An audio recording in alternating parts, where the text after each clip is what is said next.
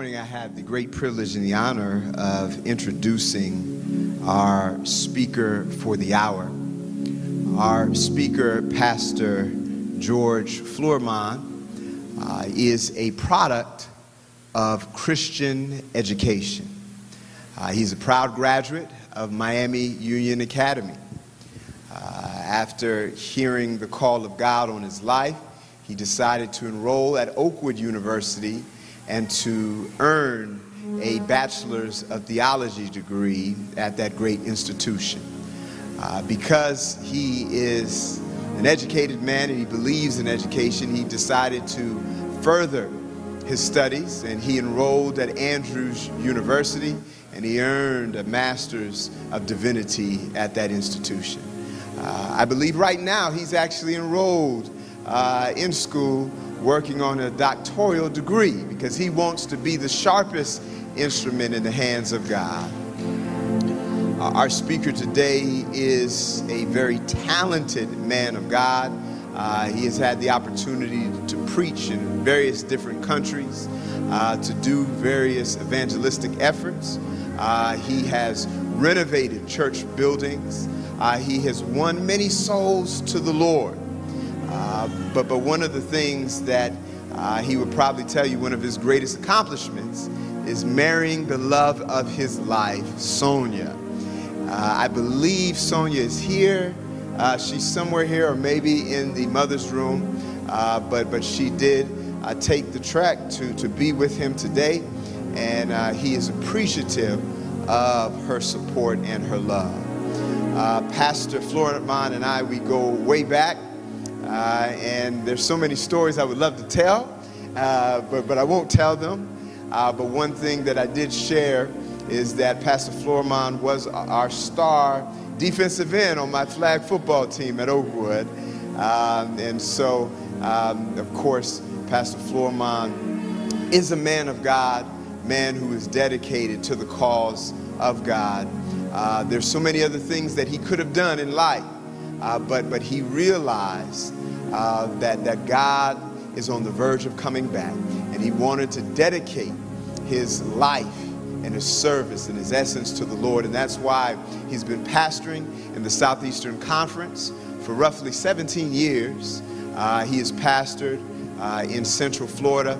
He's pastored all across this conference, and presently right now he is the pastor of the West Park Seventh-day Adventist Church. I believe that is in Pembroke Pines. West Park, there we go, West Park, Florida. And so they are in a building project, and he's leading them to do great and wonderful things in the Lord.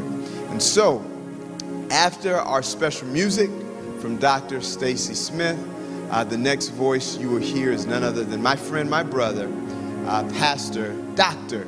George Flourmont. Hear ye him.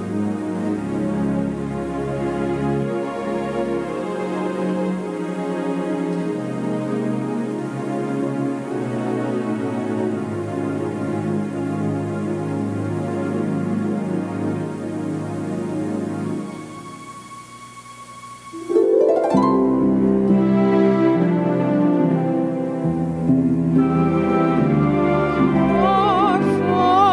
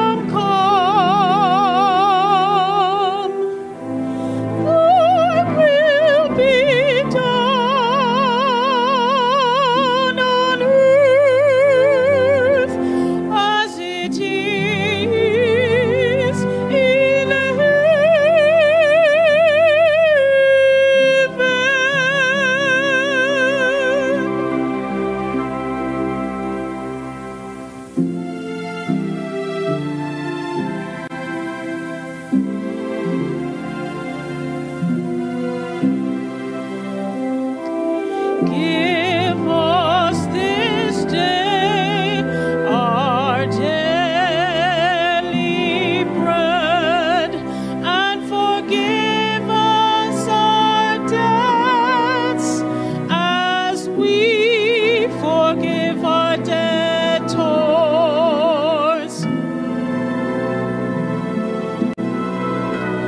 And lead us not into temptation, but deliver us from evil. For thine is the kingdom, and the power, and the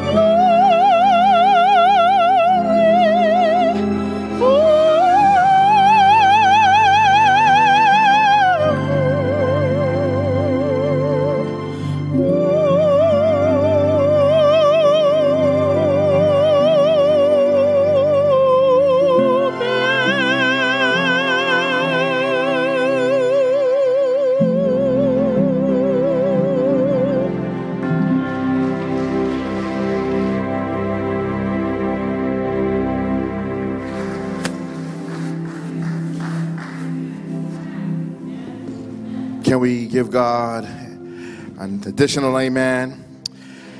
We want to thank Dr. Smith for that reminder that we do have a daily bread. Come on, somebody. In God. I want to just first and foremost just to say a word of thanks to your pastor, Elder Leonard Newton. Come on, somebody, say amen. He is a man with a big heart that gives. I have experienced his benevolence many times in my life, and I'm so thankful for him as a friend, for his ministry, and for being my quote-unquote big brother in the ministry. Come on, somebody, say amen. And I'm also grateful to see you all out this morning. Come on, somebody. I know that God has a word for you all today. And I wanted to just give my condolences to the church, and more precisely to the Wells family, as I know they're dealing with bereavement at this time. We want to just ask you today, if you would allow me just to ask you one last time to stand to your feet as we go to 2 Kings chapter 7. Beginning with verse 3, 2 Kings. If you have it on your iPhones or your Bibles in print, or if they're going to put it up on the screen, when you get to it, you can say amen. 2 Kings chapter 7. And we're going to go to verse 3. 2 Kings chapter 7, verse 3 is where we start. And the Bible says, now there were 4 leprous men at the entrance of the gate, and they said to one another, why are we sitting here until we die? If we say we will enter the city, the famine is in the city, and we shall die there. And if we sit here, we die also. Now, therefore, come, let us surrender. Come on, somebody. The King James says, fall to the army of the Syrians. If they keep us alive, we shall live. And if they kill us, we shall only die. And the Bible says, and they rose at twilight, someone say twilight, to go to the camp of the Syrians. And when they had come to the outskirts of the Syrian camp, to their surprise, no one was there. Verse 6, for the Lord, come on somebody, had caused the army of the Syrians to hear the noise of chariots, and the noise of horses, and the noise of a great army. So they said to one another, look, the king of Israel has hired against us the kings of the Hittites and the kings of the Egyptians to attack us. Therefore they arose and fled Turn to your neighbor and say, at twilight. Oh, at twilight. And they left the camp intact. Their tents, their horses, and their donkeys, and they fled for their lives. Verse 8, and when these lepers came to the outskirts of the camp, they went into one tent and ate and drank. Have mercy. And carried from it silver and gold and clothing, and went and hid them. Then they came back and entered, come on somebody, another tent, and carried some from there also, and went and hid it.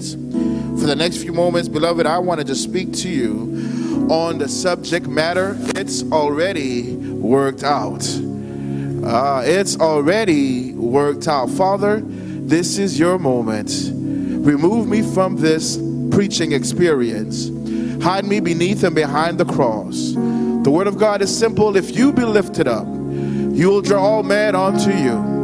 And so today we're going to lift up the name of Jesus. And men and women, boy and girl will come back to Christ. So as you open God's word, my prayer simply is this. Father, open our eyes that we're able to see. Open our ears that we're able to hear. But above all, we ask and pray, Father, open up our hearts that we might receive you today. For we ask it in your name. Let everyone say amen and amen. You may be seated. You may be seated in God's presence. It's already worked out. Can I give you a little bit of context this morning? You see, the descendants of Abraham, the chosen and the beloved people of God, the very ones to whom God had promised a land flowing with milk and honey, they who were now in the possession of this blessed realm on both the eastern and the western banks of the Jordan, and stretching as far west as even unto Samaria. These are the same descendants of Abraham whom had previously made the journey beyond the Jordan to where God had promised Joshua that from this day forward that no man would be able to stand before thee all the days of thy life. And as I was with Moses, come on somebody, so shall I be with thee. These same blessed of the Father who had in time past had been victorious are now here in the text in a quite dangerous situation and circumstance. They have gone from being friends of God to being self-proclaimed foes of God.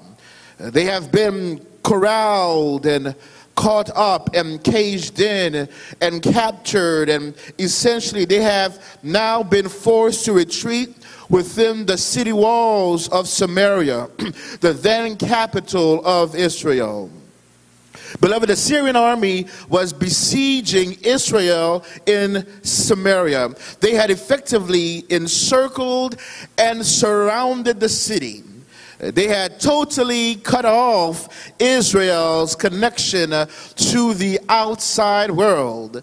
And so thus the flow of traffic in and out of the city was slowed down. The flow of goods and resources had been forcefully embargoed by the Syrian king and all of his army. No one and no goods could go into the city or could come out of the city. Are you with me today? Their beloved city walls that served as an additional layer of protection for them was now also serving as a structure of their own imprisonment.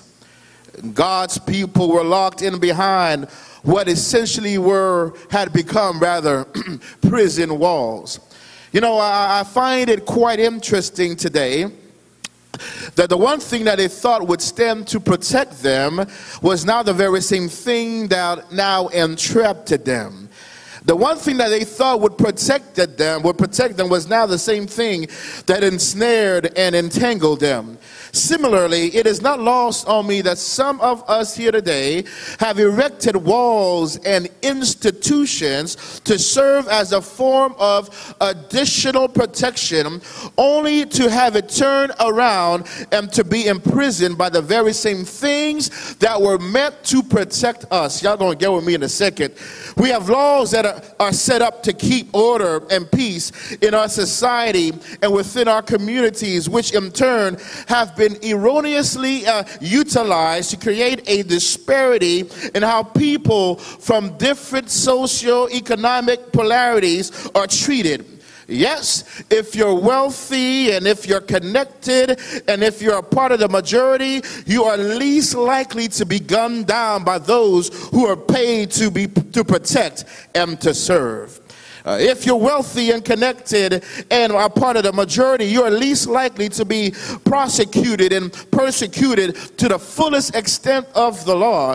If you're wealthy and connected and a part of the majority, then you are more likely to be in a district with a school of high excellence. You are more likely to have access to proper nutritional diet, have access to quality education, and have access to the world's #1 healthcare system. But the same institutions and laws adversely affect the unwealthy and the unconnected. Y'all ain't talking to me. And the undereducated and those who have brown and black skin. You see, these institutions and laws create a system of walls that disparately, that if not careful, will imprison us and create disparity whereby there is little access to wealth and money management and education for those of us, and even the education in our neighborhoods have been dubbed as a pipeline from schools to prisons.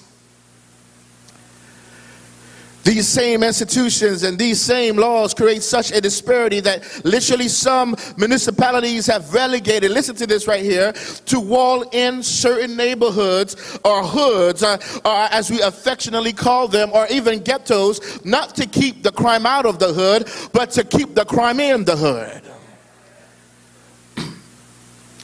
Can I pause parenthetically to just let you all know what I found out about walls and structures and institutions? Y'all gonna get with me today that over the time they almost always all fall down, especially those walls that stand in the way of the will of God and the way of the people of God. That's why the Soviet Union erected a wall of communism that literally separated the East and West Berlin, but it was in God's will that wall would come down. Y'all gonna get with me today. The wall of injustice that was set up through European imperialism throughout the continent of Africa and mostly South Africa had to come down because it was out of sync with the will of God. That all were created in the image of God. That wall of slavery, the wall of Jim Crowism, the wall of racism that plagues us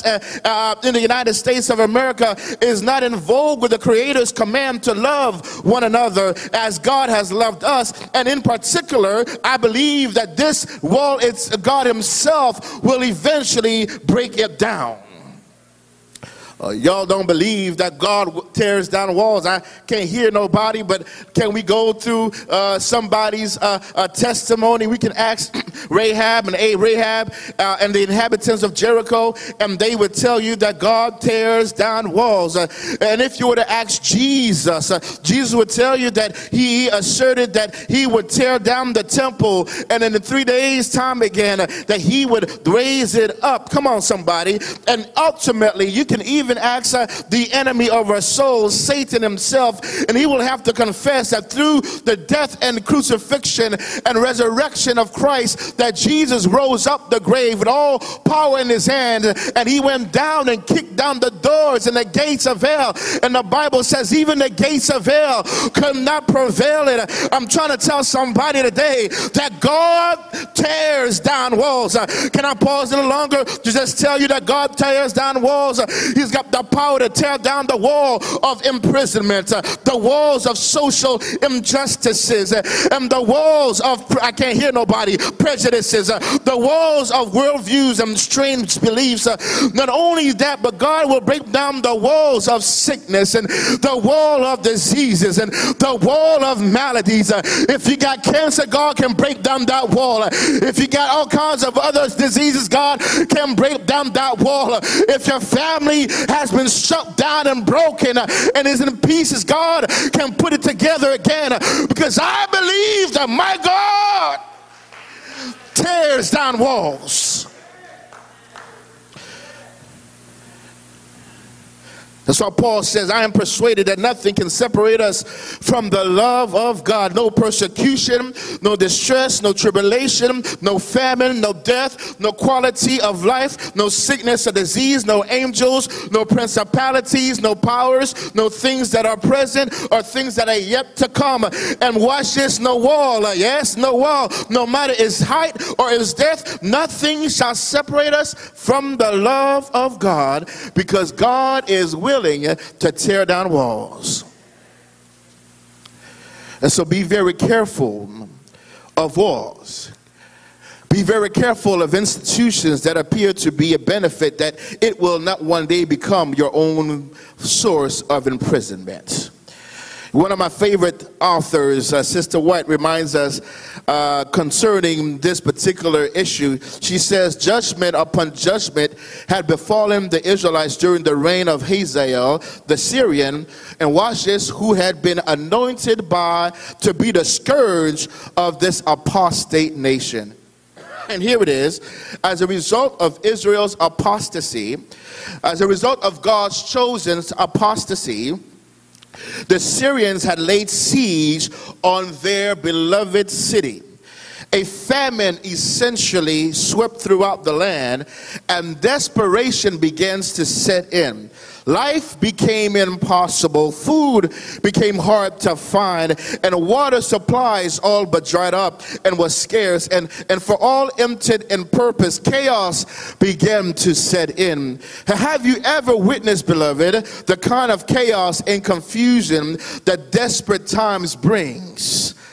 They say that desperate times calls for desperate measures, and here in Florida we are a witness of desperate times every year. I know we've been blessed lately and we haven't been hit by a hurricane, but just sit here and watch. The next time a storm is approaching, you'll know what desperate times is all about and what chaos is all about. I can't hear nobody who want to testify with me. I'm gonna testify all by myself. I was living in Lakeland and I waited to the day before the hurricane set in. Come on, somebody. Pray for the pastor to go buy me some stuff for the hurricane. I went to Publix. There was no water, no canned goods, no batteries, no flashlights. I said, oh no, I'm in trouble. Chaos began to set in. Desperation began to set in. I went down to Home Depot and I sat in line for 3 hours just to get 4 measly pieces of plywood.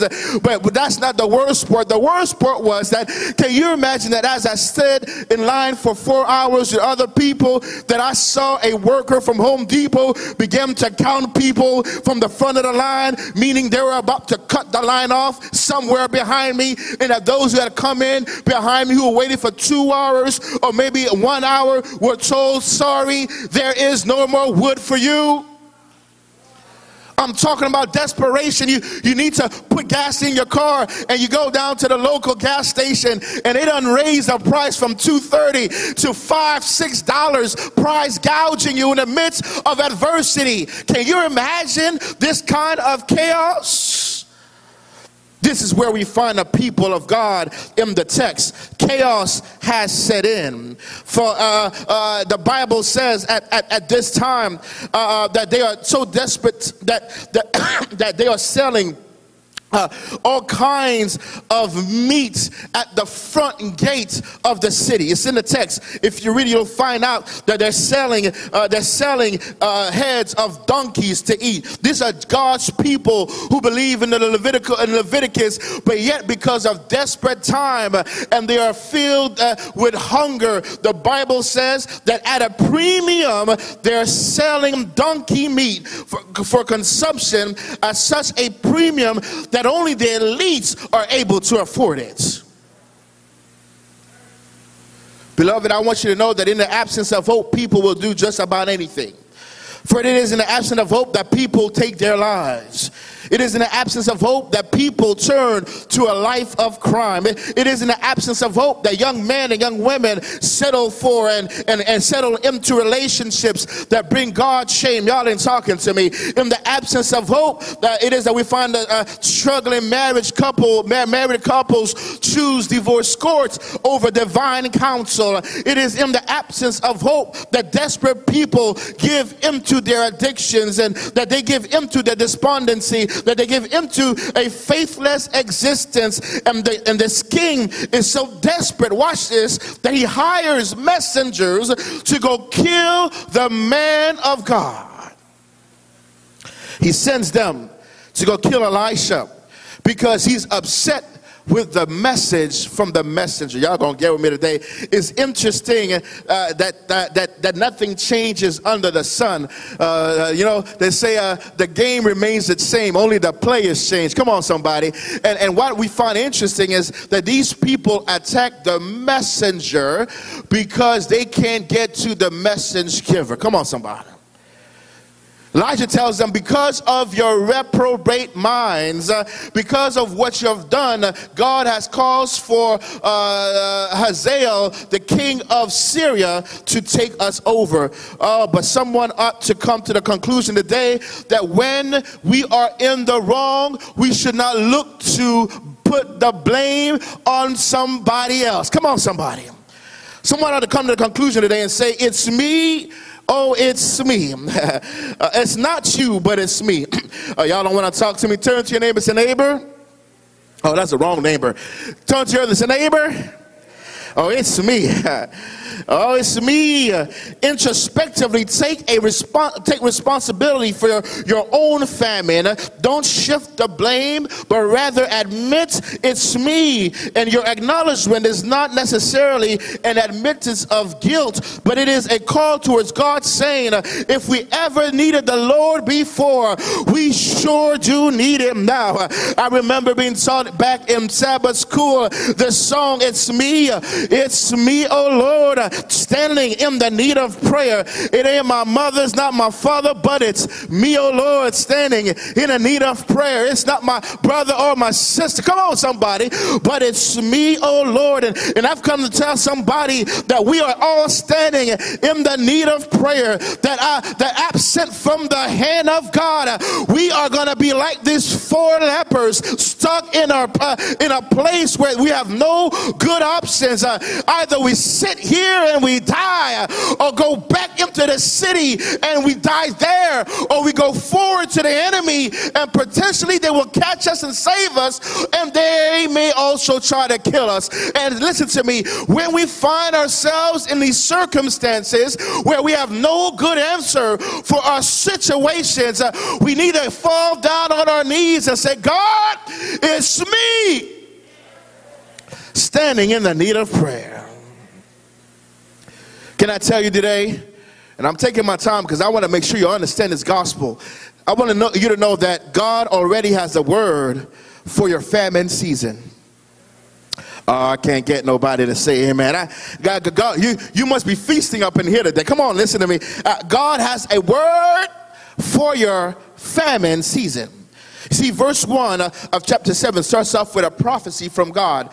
This time tomorrow, there will be flour for sale. Not only is it going to be flour, but the Bible says it's going to be what? fine flour. And there's a distinguish. The author distinguishes between the kind of flour. He qualifies the flour. It's going to be fine flour.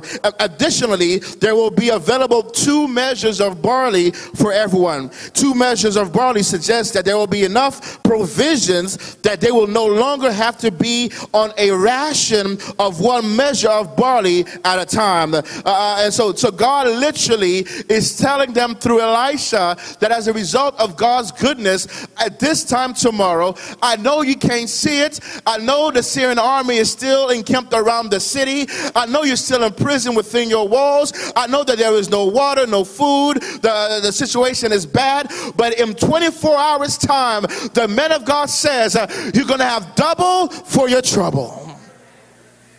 But it gets better. Watch how good God's word is. In chapter 6, verse 23, the desperate Israelites were paying a king's ransom for weird food. But tomorrow, God's word simply is that there will be such an abundance of food that the inflated prices are going to come down. Come on, somebody say amen.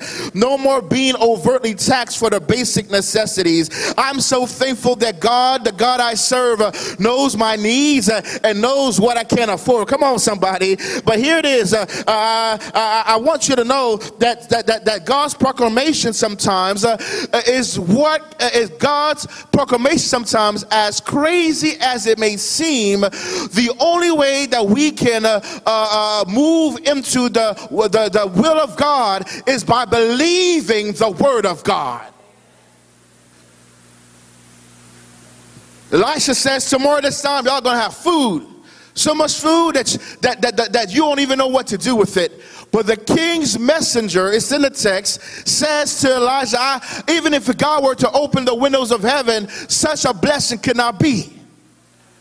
And what's your response to this guy? Elisha says, because of your unbelief, tomorrow you will only see it with your eyes, but you're not going to be able to partake of it.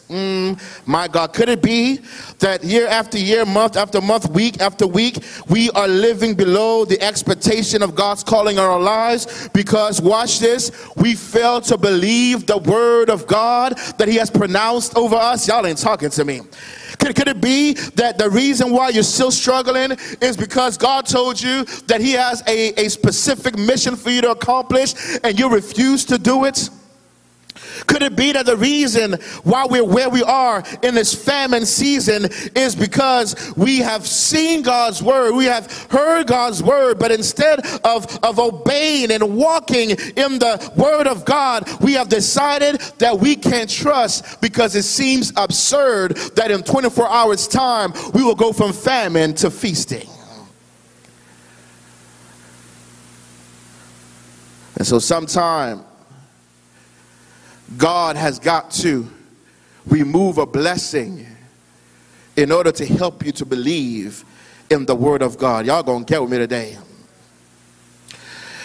And I want you to know that it is from the standpoint of our unbelief that we have moved a benevolent God to a place where he has to withhold from us blessings that ought to be ours.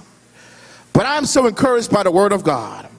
I am so emboldened by the promises of God. I am so elated by the provision and the providence of God. I don't know what your tomorrow will bring, but what I do know is that with whatever obstacles that you have in your path, God already has a word for your breakthrough. Come on, somebody.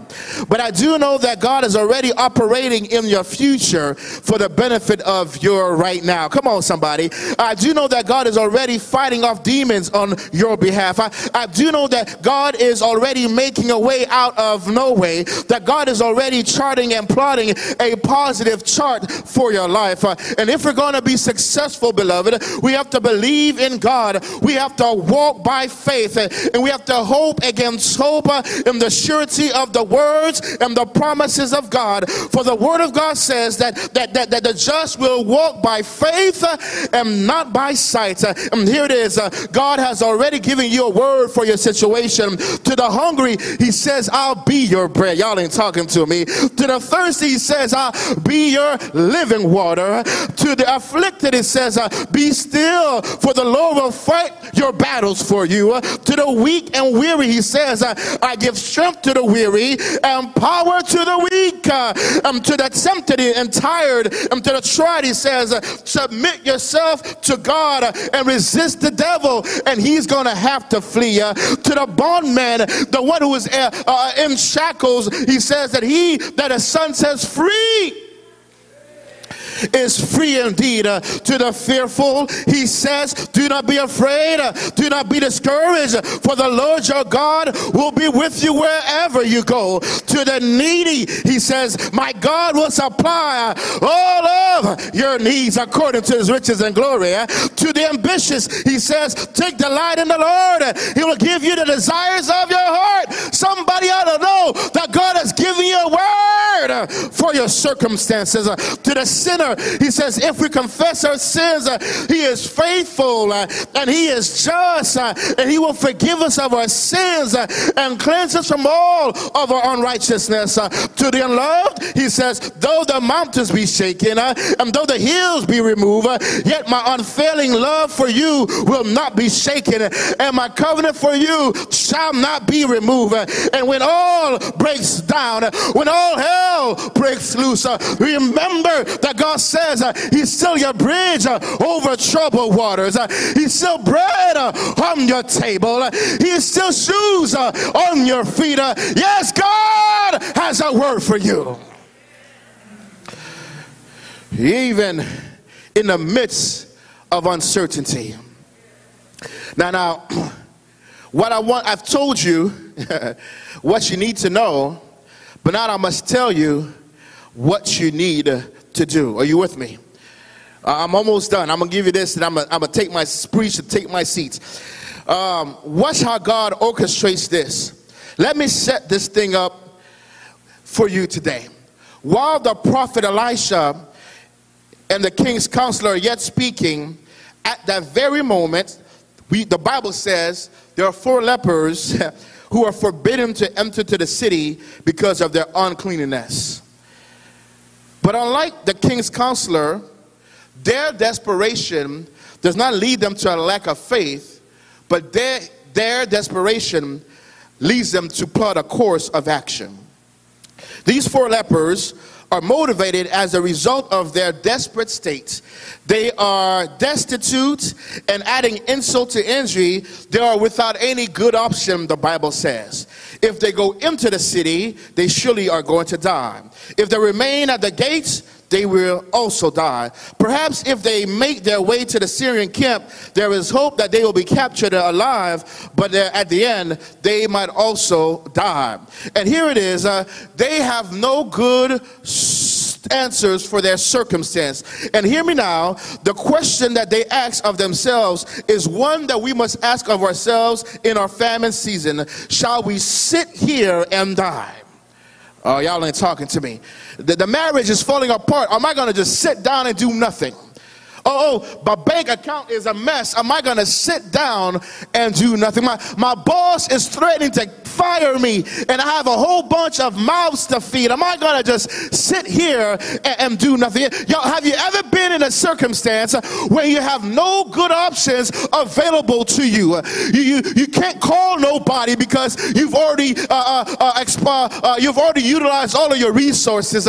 You ain't got nobody to lend you a little bit of money, and you're all by yourself in your situation, and it seems as though nobody can come to your rescue.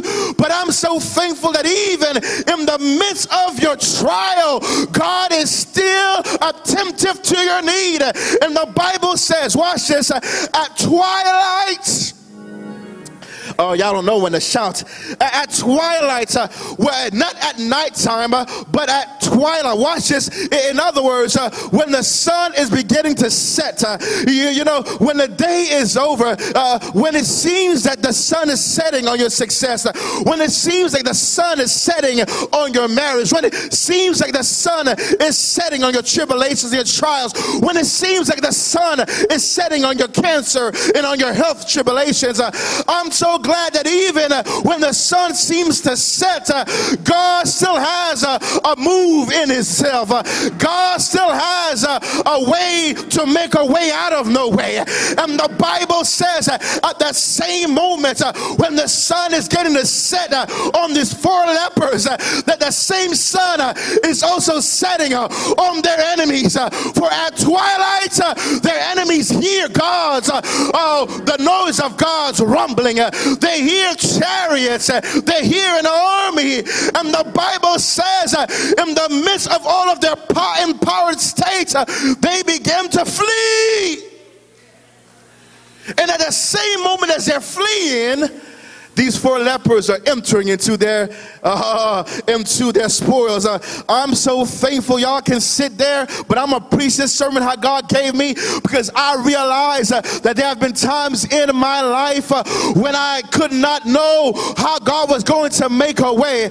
I realize that a few days after my son comes home from the hospital, that he hasn't even spent a day in his bed yet, that I get a call from a police officer telling me that my mom died in a car accident. I did not know what to do.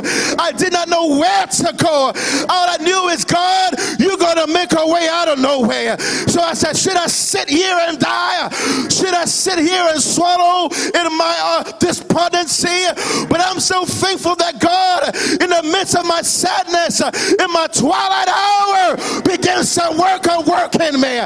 He says, son, the same God who has been with your mom is the same God that will always be with you. And I pulled myself by my bootstrap, took my son out of his crib, not even 12 hours in his crib. I took him up, got my wife, and with tears running down my eyes, I drove all the way because my father needed my help. But here's again the testimony. The testimony is, in the midst of my despondency, God gave me glory. In the midst of my trials, God gave me a testimony. In the midst of my heartache, God gave me healing.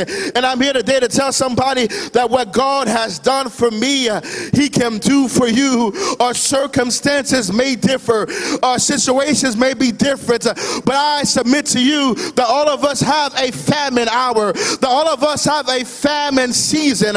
And in your famine season, you ought to know that we serve a God who sits up high but decides to dwell below. A God who's so in touch with our infirmities that he doesn't let us deal with our sickness by ourselves, but he comes in and he decides that he's gonna make himself available to the sickness of man. All right, y'all ain't with me, so I'm going to give you this last analogy. God literally leaves glory to come down to earth, to be enveloped with the nature of sin in order that he might help us in the midst of our sins. All right, y'all still ain't with me, so let me give you this analogy. About 4 weeks ago, my kids went to VBS, and my son came home, the baby, only 12 months old, and he is lustless. He is not moving. We're thinking something is wrong. He's running a temperature 101, 102. So we said maybe his teeth are coming in, and so we take him to the doctor. He gets tested. He has COVID. They test a 4-year-old. He has COVID. My wife and I both get tested. Neither one of us are positive. So we said, okay, let's roll with it. On Saturday, that's on Thursday. On Saturday, we both get tested. My wife is positive. I'm still negative. So now I'm sitting here saying to myself, there's no way my wife is going to be able to handle 2 sick kids. So I said to myself, I said to my wife, sorry, I think it's better for me to get sick too. She says, that makes no sense. Why would you want to catch COVID? I said, well, if we're all sick, then we can all help each other. Y'all ain't talking to me in this place. So what I do as a good father, I take the baby one, the one that has the carted first. I hold them and I allow him to cough in my face. Come on, somebody. And he does what he's supposed to do. And literally, the next day I go and get tested and I am positive. And I said to myself, as unsensical as that was for me to get sick in order for me to help them, I said to myself, ain't that like what Jesus did? That Jesus, in order to save us from our sickness, y'all ain't talking to me, he leaves a perfection of glory, he leaves a perfection of heaven, he leaves the adoration of angels, and he comes down, divinity wrapped up in humanity. Yes, he's God's son, but he's also Mary's baby. Yes, he's God's unique, but he's also born of flesh. And the Bible says he is in this wrapped up humanity. He is filled with the nature of sin, but he never sins. Yes, the Bible says he's tempted, but never once does he fall, because Jesus is on a mission. He knows that if he falls, that my life will be in jeopardy. Jesus knows that if he falls, your life will be in jeopardy. But what he does is he walks among men. He is tempted, he is tried, but never falls. He is beaten, he is lied upon, he is crucified, he is killed, but early Sunday morning he rises up with all power in his hands. Hey, and because of that, he's given us the ability to say that it's already worked out. Your salvation is in God's hands. It's already worked out. Somebody ought to say amen. Because if salvation was in your hand, we'd be in trouble. Oh, your marriage is in God's hands. It's already worked out. Your health is in God's hands. It's already worked out. You may not have a good option, but it's in God's hand. That's the best option. It's already worked out. And so I'm preaching to someone here today who perhaps right now you find yourself in this precarious circumstance where if you go forward, you lose. If you remain, you lose. And if you go back, you lose. Today, here is the appeal. I'm going to give you Jesus. Because with Jesus, you can never lose. Oh, eyes are closed and heads are bowed. This is the appeal I must make today to somebody who doesn't know that God has already worked it out. Somebody right now is dealing with a broken heart. Trust me, I know what it's like to have a broken heart. To not know if you'll ever see a loved one again. I know what it's like to have a broken heart. But today God can mend your hearts. Somebody right now, you've received a divorce decree. It's on your table in your home, waiting for you to sign it. You don't know what to do. God has an answer for you. Somebody right now, the doctor said we have reached the extent of our medical resources. We've tested you for this, that, and the other. We've done all the therapies possible. There's nothing left for us to do. Today I tell you, Jesus says it's already worked out. There's someone here today, and I'm just going through the roll call of the issues of humanity. There's someone here today, your finances have got you so far in the back that you don't know how you're going to make it, not next month, but next week. You don't know how you're going to put food in your children's lunch bag for school on Monday. Y'all ain't talking to me. You have no good options. But today, I'm telling you that God has it already worked out for you. So there's someone here today who needs to be prayed for. That whatever God's word is for you, that you would receive it and walk in it. Because right now you don't know, you're too weak to even imagine what God can do. But I'm so thankful that God says, eyes have not seen and ears have not heard, neither has it entered into the heart of man what God is going to do. Y'all ain't talking to me. I'm so glad that the Bible says he's able to do above and beyond all we can ask, think, and even imagine. So right now someone needs to say, Pastor, pray for me. I'm in this circumstance. I'm in a famine season and I don't know what to do. If that's you, I'm going to ask for you to stand wherever you are, because I want to pray that God, the God of glory, will give you the best option, give you guidance and direction, will give you an avenue whereby you can make it. Where are you? Praise the Lord. And if you're standing, you might as well come on to the front. It's a revival. You can come on down. If you can, come on down. Then I want to make an appeal specifically for someone who's been struggling. I mean, you're struggling. You haven't been.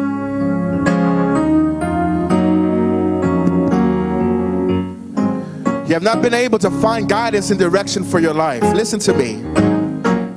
Right now is your opportunity of a lifetime. God says, in your own human experience, you can't see past the next second.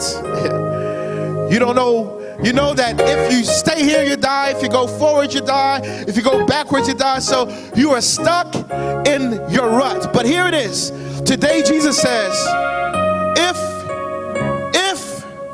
you make your calling and election sure today, God has an additional option. And that additional option is that with Jesus Christ, you will never lose. So I want to make this appeal. There's someone here. We've been preaching for 3 days. And there is 6 more days of preaching for this revival. But someone says, Pastor, I want to make my calling and election sure today. You want to make this thing, you want to seal it through the watery grave of baptism. Where are you? Somebody, I'm talking to you. A young man, a young woman, a man or girl. You have been living in a paralyzed state, stuck in the right now. But today I want to give you a Jesus who will allow you to move forward. If that's you, wherever you are, just raise your hand. Where are you? We're not going to hold it for too long. Praise God, we have one. Praise the Lord. Where are you? Where are you? Raise your hand. We're not going to keep it for too long. We've got to go. We've got to go. Time is spent. Let's pray. Father, it's already worked out. And I'm not just talking about what's happening here on earth. Those things are fleeting. We know that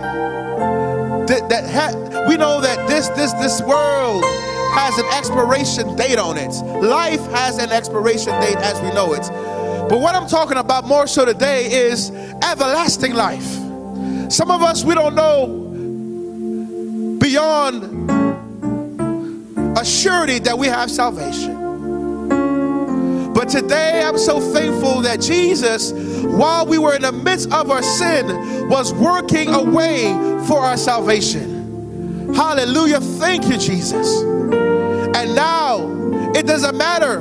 The violence offender has access to everlasting life. And so today we are thankful that you've worked out our salvation. Not only have you worked out a salvation, but you've worked out a plan of justification and sanctification. You've made us righteous, and now you're saying, I'm going to give you power to live in right living with me. So, Father, I pray for every person under the sound of my voice that today is making a decision that, God, you would do for them what no one else can do for them. That they would be able to feast on the bounties of the enemy. Everything that the enemy has stolen, God, oh God, you will give it back. You will give them resources. What I like about the story is they left everything behind. And God, because of that, your people were able to eat out of the enemy's spoils. God, you're so great that boss who's giving me problem, you're saying that he might give me problem today, but if you hang on long enough, I'm going to give you a better job.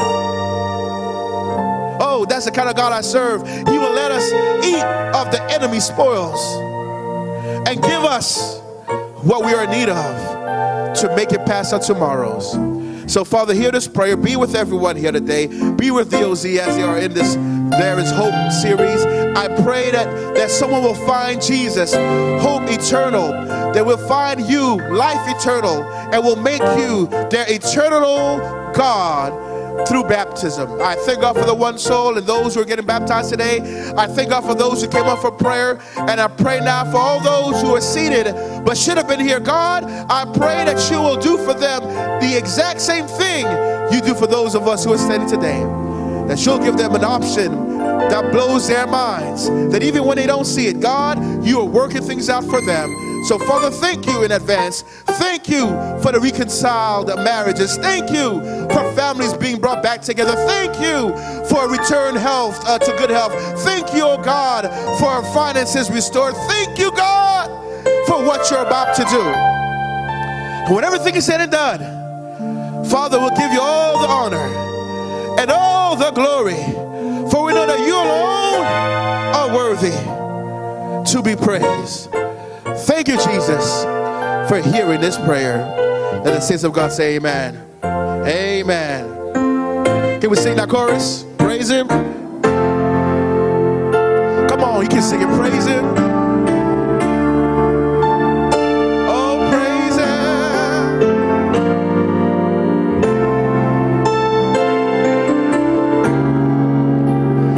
Jesus.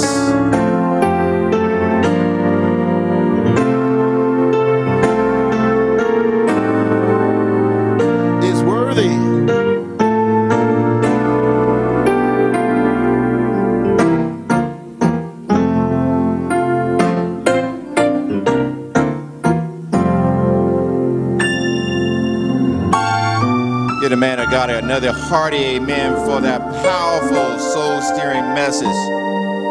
Thank you, Pastor Foreman, for spending these last 3 outings with us, and for those who didn't have the chance to view it until the day you missed, a blessing and a treat.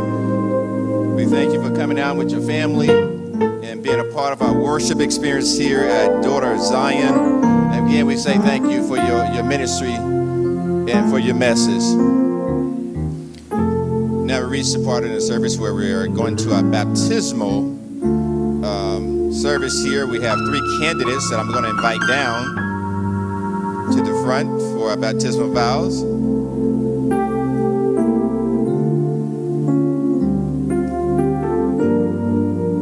Yes, if the 3 candidates would come. I want to ascribe a scene that John wrote in Revelation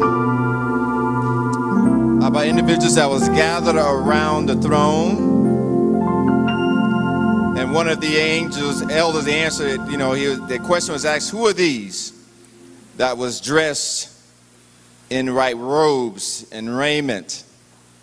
And the answer said, and they asked, whence came they? And he said, sir, thou knowest. And he said unto me, these are they which have come out of a great tribulation, and have washed their robes, and made them white in the blood of the Lamb. Therefore are they before the throne of God, and shall serve him and a night and day in his temple, and he that sitteth on the throne shall dwell among them. And we have individuals who are dressed in white robes, and looking forward to that scenery to describe that John did in Revelation, the 7th chapter.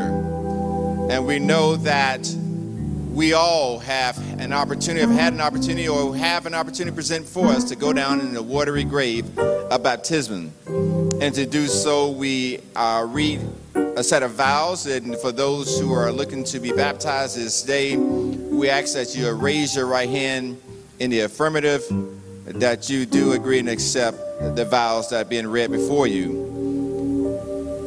Do you accept Jesus Christ as your personal Savior and Lord?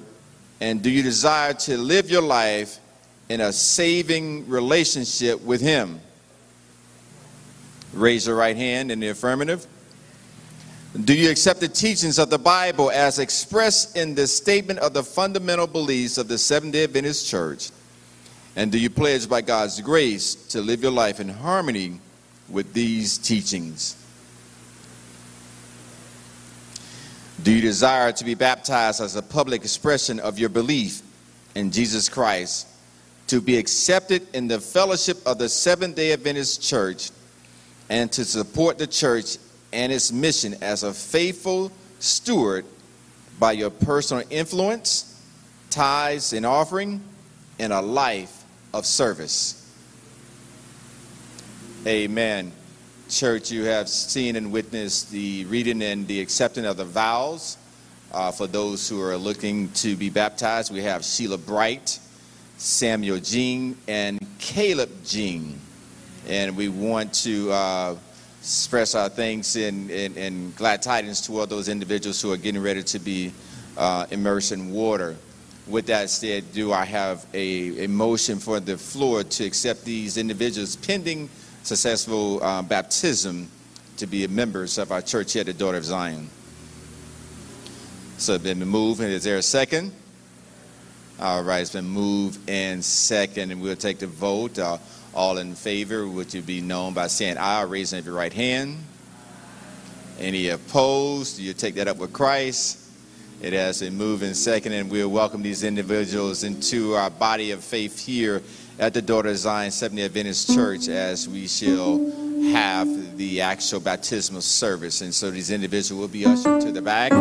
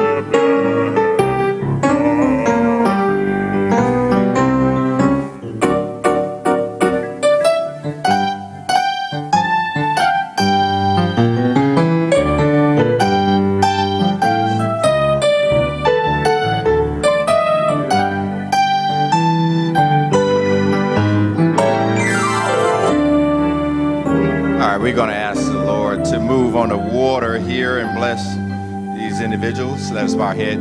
Dear God in heaven, we thank you, Lord, for an opportunity to worship you in prayer as these individuals make known publicly their expression of faith by going to the water grave of baptism. We ask you that you'll trouble the water, that you will bless this water, that it will be a blessing and a washing of away of their past and a renewing of their future. So we ask, Lord Jesus, that your spirit come down and tabernacle with us. Bless us and keep us. In your name we do pray. Amen. Amen, amen. And so our first candidate to be baptized today is Sister Sheila Bright. And with the friends and family members who are here in support of Sister Sheila, if you could just stand to your feet at this time. Amen, amen. And as we all know that Sister Sheila is a friend to us all. She has a big heart, and truly she is a valuable member here at the Daughter of Zion Church. But Sister Sheila realizes the soonness of Christ's return. And so, Sister Sheila, because of your commitment to God, we now baptize you in the name of the Father, in the name of the Son, and in the name of the Holy Ghost. Glory, glory, hallelujah. Since I laid my burden down, I say glory, glory, sing hallelujah. Since I laid my burden down, I feel so happy. Hallelujah. Since I laid my burden down, I'm so happy. I say hallelujah. Since I laid my burden down. Amen, amen. And so we are about to baptize actually two brothers, two young men. And our next candidate is Brother Samuel Jean. And will the friends and family members who are here in support of Brother Samuel, if you could just please stand to your feet. Amen, amen, amen. And so, Samuel, because it is your desire to put the cross before you and the world behind you, we now do baptize you in the name of the Father, in the name of the Son, and in the name of the Holy Ghost.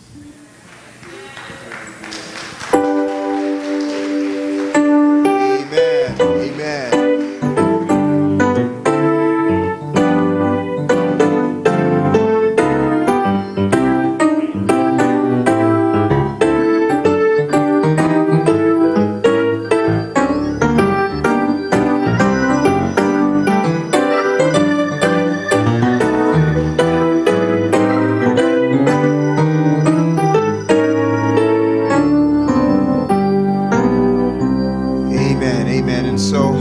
Candidate to be baptized is Brother Caleb Jean.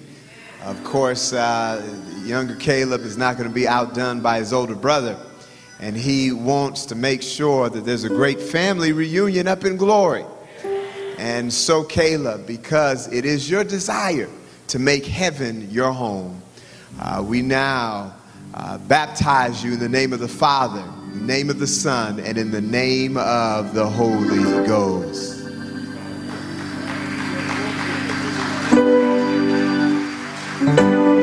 Amen, amen.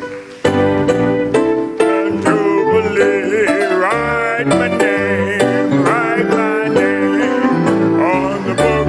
Calvary, for I've been saved, and know that it's free.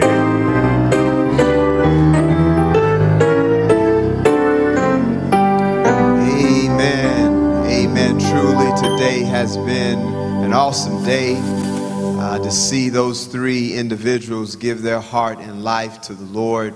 And we do appreciate the ministry of Pastor Floormont. And so we just ask that you pray for Pastor Floormont and his family, that he can continue to be a light in this sin-sick world. And so as we bring this program to an end, we do want to remind you that this is not the last week of the revival, but next week we will pick it back up. We do have another dynamic speaker who will be with us in Pastor Alex Royce. He will be with us, and so we will have service at 7 p.m. on Wednesday, and then, of course, 7 p.m. on Friday night, and then he'll be with us on Sabbath morning.